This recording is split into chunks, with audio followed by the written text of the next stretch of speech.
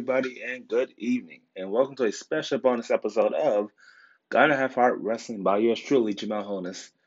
We're in the month of December. We're getting ready for WWE tables, ladders, and chairs, but we gotta talk about, an event that happened 20 years ago to this very day. A very ominous structure known as the Hell in a Cell took place at this very event on December the 10th, 2000, called Armageddon 2000. WWF Armageddon 2000. What an event that was. It witnessed the first ever Armageddon six-man Hell in a Cell match with six of the greatest superstars ever in WWE's history. It'll be a first Hell in a Cell for four of those people, unlike Undertaker and Triple H who had been to Hell in a Cell before. And you gotta imagine how difficult this match is, how off the charts the danger factor could be for all six of these superstars. You got Stone Cold Steve Austin, The Rock, The Undertaker, Triple H, Rikishi, and the WWF champion Kurt Angle himself, fighting for the richest prize of the company. Mr. Man had a lot invested on this matchup they did not want to hurt his investment. But thanks to McFoley, which saw three separate rivalries put all together in one dangerous structure known as the Hell in a Cell. Man, this event will take place on December 10th, 2000 from Birmingham, Alabama at the Birmingham Jefferson Civic Center with 14,920 fans. Tagline, Lord, I'm coming home to you. Man, one tagline that is. That is pretty damn surreal for a Hell in a Cell match like this. Uh, well, we got one show on Sunday Night Heat with Sky Toddy, accompanied by Grandmaster Sexy, defeating D'Lo Brown with Chaz and Tiger Ali Singh, part of Lowdown, in a singles matchup. You gotta give it up. Too Cool were really high in their career in the 2000s. So, to beat a legend like D'Lo Brown, who had been WWE for like about some over 3 years now, and yeah, Chaz, he used to be one member of the Headbangers, known as Mosh. So you gotta really, give it up for Grandmaster Sexy or Scott Toddy, even if their real names Brian Christopher and Scott Taylor. So these young guys, part of this group, Too Cool, is pretty at the height of their career as far as the tag division goes. So good one for Scott Toddy on Sunday Night Heat. We kick off the show with the intergender elimination tag team matchup featuring the Radicals of Dean Malenko, Eddie Guerrero, and Perry Saturn, with Terry going up against, this is pretty weird, the Hardy Boys and Lita. Lita, probably this is her first intergender tag match, with her being the only woman in this matchup here. It proves how tough it was back in the day at WWF, where you had some women, maybe like Trish Stratus and China, wrestling in all male matches. So this is a pretty surreal here to happen. Radicals are on a roll. I think the whole group of Radicals, you have a tremendous amount of talent put between them. You have, the likes of Eddie Guerrero, Dean Malenko, Perry Saturn, and Chris Benoit. Of course, Chris Benoit will do his own things. Most of his matches in 2000 pay-per-view were singles matches, but this is a collective group of guys that Mick Foley brought in after Royal Rumble 2000 earlier that year. I talked about them being so successful that to the point where they're damn unstoppable at times. So if you have this whole collection of talent together, which they're part of the former company WCW, now with WWE to make some waves, and they definitely did that. That's for damn sure. So for them to, just come in full swing into the main event scene, in the past weeks and weeks they've been helping Triple H try to get rid of Stone Cold Steve Austin. Plans didn't work, kind of backfired, especially what happened at the Survivor Series. Ugh. Let's not visit that because that was pretty scary enough with Austin to Triple H to close out the show. But Radicals here will get the win over Team Extreme, Jeff Hardy, Matt Hardy, and Lita in 8 minutes and 6 seconds here. Even though I am a big Hardy Boys fan, trust me, this tag team title wins and the way these guys perfected the ladder matches in the past, pretty damn cool team. My favorite tag team would be the Hardy Boys. Say no more. So, yeah. And then next up, you have William Regal defending the European Championship against Hardcore Holly. You saw the match that happened at, Survivor Series didn't really solve anything between these two men. These guys have a rematch. Well, William Regal winning fair and square in 5 minutes. I'll admit, William Regal holding the European Championship, not too bad. It's considering he is from England. It's from the UK. So, but it kind of makes sense at the time. And Hardcore Holly, who is probably one of the greatest hardcore champions in the WWE's history, and Yan Tanner, of course. All know the story that, he broke his arm thanks to Kurt Angle back in June on SmackDown. Very bad injury. He came back, last month in November, now challenging for the European Championship straight up.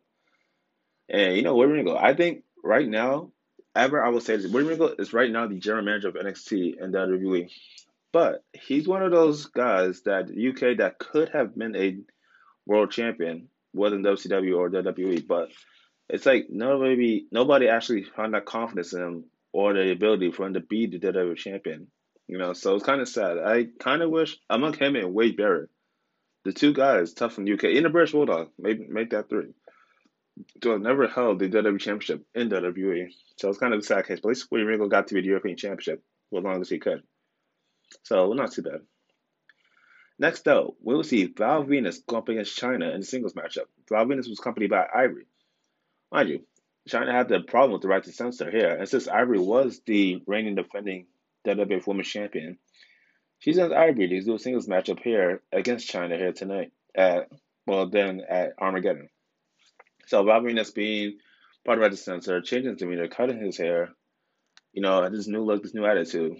It did work for Val Venus because was on a you know, successful role here in WWF, aside from being the adult film persona. So I know I like that persona. I'm a big Val Venus fan, but it was like, yeah, eventually he's gonna need to change. I'm glad he changed it into the right to censor, and started feuding with China here. And unbelievable was my scene what happened in China afterwards after this event, because Val Venus did win in 5 minutes 3 seconds.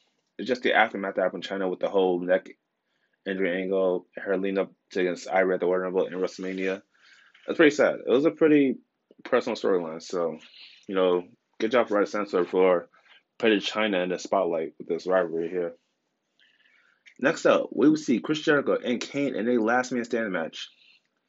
I'll admit, Chris Jericho and Kane, it may not seem like an attention seeking rivalry, but I enjoyed it because you had Kane. This rivalry started before the Survivor Series where Chris Jericho accidentally stole coffee over Kane and quote unquote over and burn you, which that was a big pun intended from the whole Kane gets set on fire when the child and scar him for life. So this is pretty appropriate how this rivalry started here. So good job that they put it on this rivalry because I actually watched the last match between Chris Jericho and Kurt Angle. The way that Chris Jericho won it, all those barrels, probably heavy barrels, falling down on Kane, and those were made out of steel, of course. You could hear the thud when it did fall down on Kane and get into the 10 count. So for Chris Jericho to win it, it was pretty damn surreal. It boosted Chris Jericho's profile that he can take down men that are larger than him. So, and it's a pretty fun match to watch. If you go back and watch the match, this match was pretty fun. It wasn't really a sleeper or boring type of matchup or a sleeper, but it was actually pretty fun to watch. I enjoy a glass and 10 match, no matter who it is. But you got to make it that the rivalry is really intense for it to get to that point. And I think at this time, the Chris Jericho Kane rivalry was pretty intense. And probably maybe the third match between these two, but I enjoyed it all the way. So kudos for Jericho and Kane for putting on this rivalry here. So, all right, next up, we will see a fatal four-way match for the tag team championships. You got Edge and Christian, the Dudley Boys, K Quick and Road Dogg, and the Righteous Senses, Bo Buchanan and the Godfather with Steven Richards.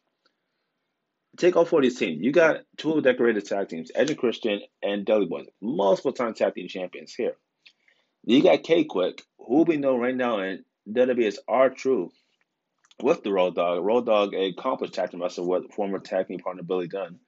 Then you have the Righteous Censors, Bo Buchanan, who was still, I think, coming into his own here. With the Godfather. Godfather. No matter what, Godfather, still one amazing guy. Bo Buchanan in this match, I still think in the time that he was coming to his own, he wasn't really up there yet. He was at probably one of the lowest of the lowest as far as the roster goes. I didn't really like Bo Buchanan, know what his wrestling style was, because he's a big guy. He was a big guy, but I think he did not use his ability that much. So I'm thinking they could have did something. Maybe he could have had a singles run. Maybe Bill Buchanan didn't need to be in the Right Censor. I think the Right Censor actually killed his career, to say the least. Because when the Right Censor did break up the following year, you wouldn't never really seen her from again, except came as B Square as John Cena's running buddy. Again, that made John Cena look good, but it didn't make Bo Buchanan, look good at all. So, yeah. So, you got this matchup here. Edge and Christian getting the win to become the new tag team champions again. So this match will last 9 minutes and 43 seconds here. Not too bad of a match. It was pretty okay for your most fated for tag team matches. It was an elimination style, which is 1-2 finish, so. But it wasn't too bad to say the least here. I really like the fact that K Quick and Road Dogg were an actual tag team because I actually liked it when they rapped to the ring. That was pretty cool. A typical R-Truth thing, as he does nowadays. So for them to do it and, always Road Dogg is good on the mic, no matter what he says. Anything comes from his mouth is either funny or pure gold. So it was pretty cool to see, you know. Next up, we have a singles match here where we saw Chris Benoit facing Billy Gunn for the Intercontinental Champion. Pretty good matchup here. I always enjoy Chris Benoit matchup. Billy Gunn coming to his own as singles competitor. Billy Gunn had a lot of potential. I will not stress this though that Billy Gunn had a lot of potential to be a champion. Even for the Intercontinental champion, solo championship, he still had a lot of potential to do it. Considering that he was the Hardcore champion the previous year, multiple time tag team champion, and even Intercontinental champion one time.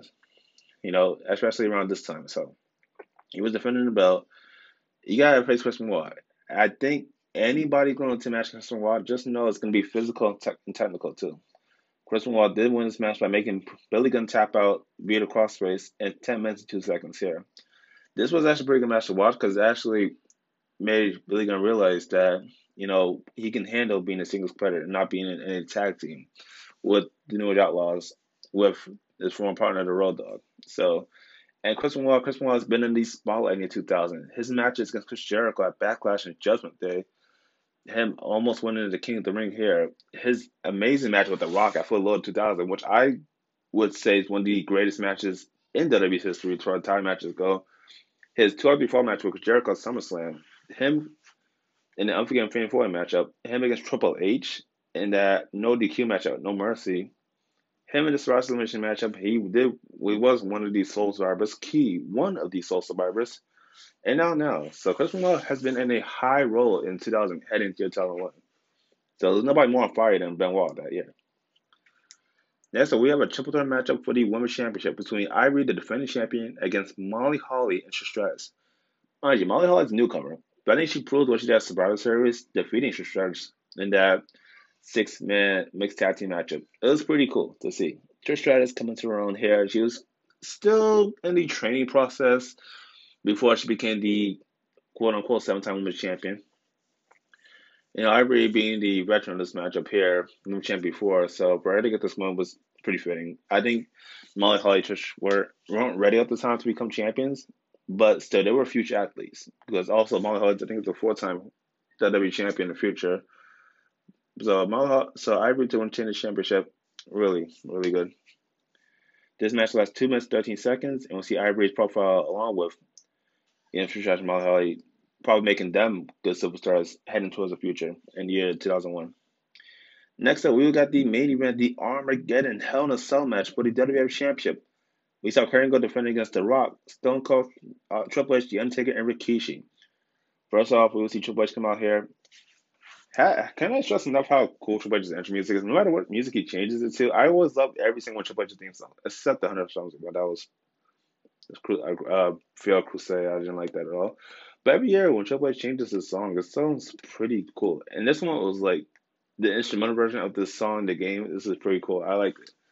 Rikishi being the bad man. I like that theme song as well too. So, you got Undertaker using the Limp Bizkit Rollin' theme song for the first time also.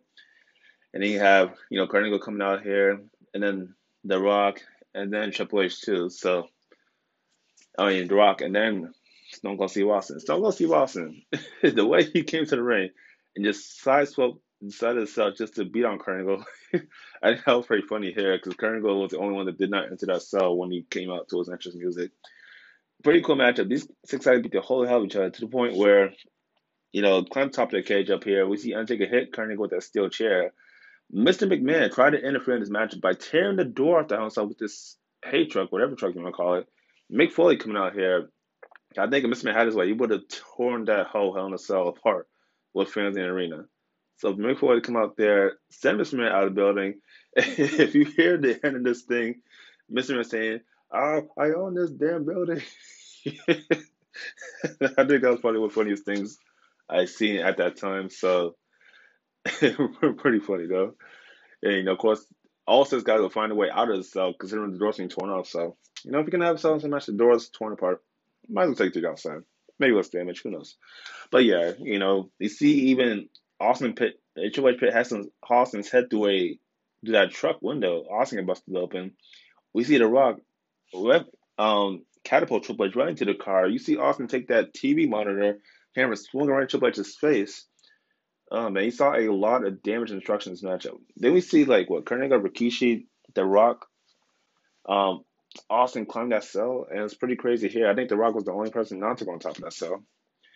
And I think one of the points in the matchup here, probably the most dangerous stunt in this matchup, we see the Undertaker slowly throwing Rikishi off there, not throwing, but grabbing him by his neck and just pushing him off that cell ever so gently, and Rikishi handing in that haystack. That was pretty surreal there. I didn't see it coming. I'm thinking, what if Rikishi didn't land that truck? That would have been further injury, but thank God that was planned perfectly by the World Wrestling Federation at the time. So, for him to be planted right there, that was pretty surreal. At that match, we even see Kurt Angle take a chair shot from the Undertaker on top of that cell. Probably one of the hard chair shots ever. We saw Kurt Angle even bust the Undertaker in the head, cause the Undertaker to bleed when they got down from the cell to the ringside where the timekeeper area is. We saw an instance matchup here where Austin and Rock look each other eye to eye and throwing fists left and right here. That was pretty cool moment to see. We see Austin about to stun on Triple H, reverse into a neck breaker. Oh man, pretty surreal here. And then you see The Rock get knocked out, and Kurt Angle by his left hand covering The Rock 1, 2, 3 to attain the championship. For Kurt Angle to go in as champion inside that one spot and go out as champion, that was pretty damn cool. That was pretty damn cool. That boosted Kurt Angle a lot because Kurt Angle had one hell of a year, winning every single championship, plus the King of the Ring, main event after main event after main event, defeating the Undertaker in the Survivor Series to winning his first and only Hell in a Cell match here. Pretty damn rough for Kurt Angle. Kudos for Kurt Angle for being the gold medal athlete and walking out of Armageddon as champion. Although he wouldn't get the last word because you received the stunner from Austin. And I'm pretty sure if Austin got stunner earlier, maybe Austin would have become the WWE champion for the 6th time or 5th time that time. That match lasted 32 minutes or 7 seconds. I think, to me, out of all Hell in a Cell matches, this would be one of the top 5 brutal Hell in a Cell matches of all time. So it's definitely up there. I mean, 6 guys, 6 of the greatest superstars ever, not just 6 normal guys, 6 of the greatest stars ever beating the holy shit out of each other. Pretty damn surreal. Oh man, what an Armageddon that is.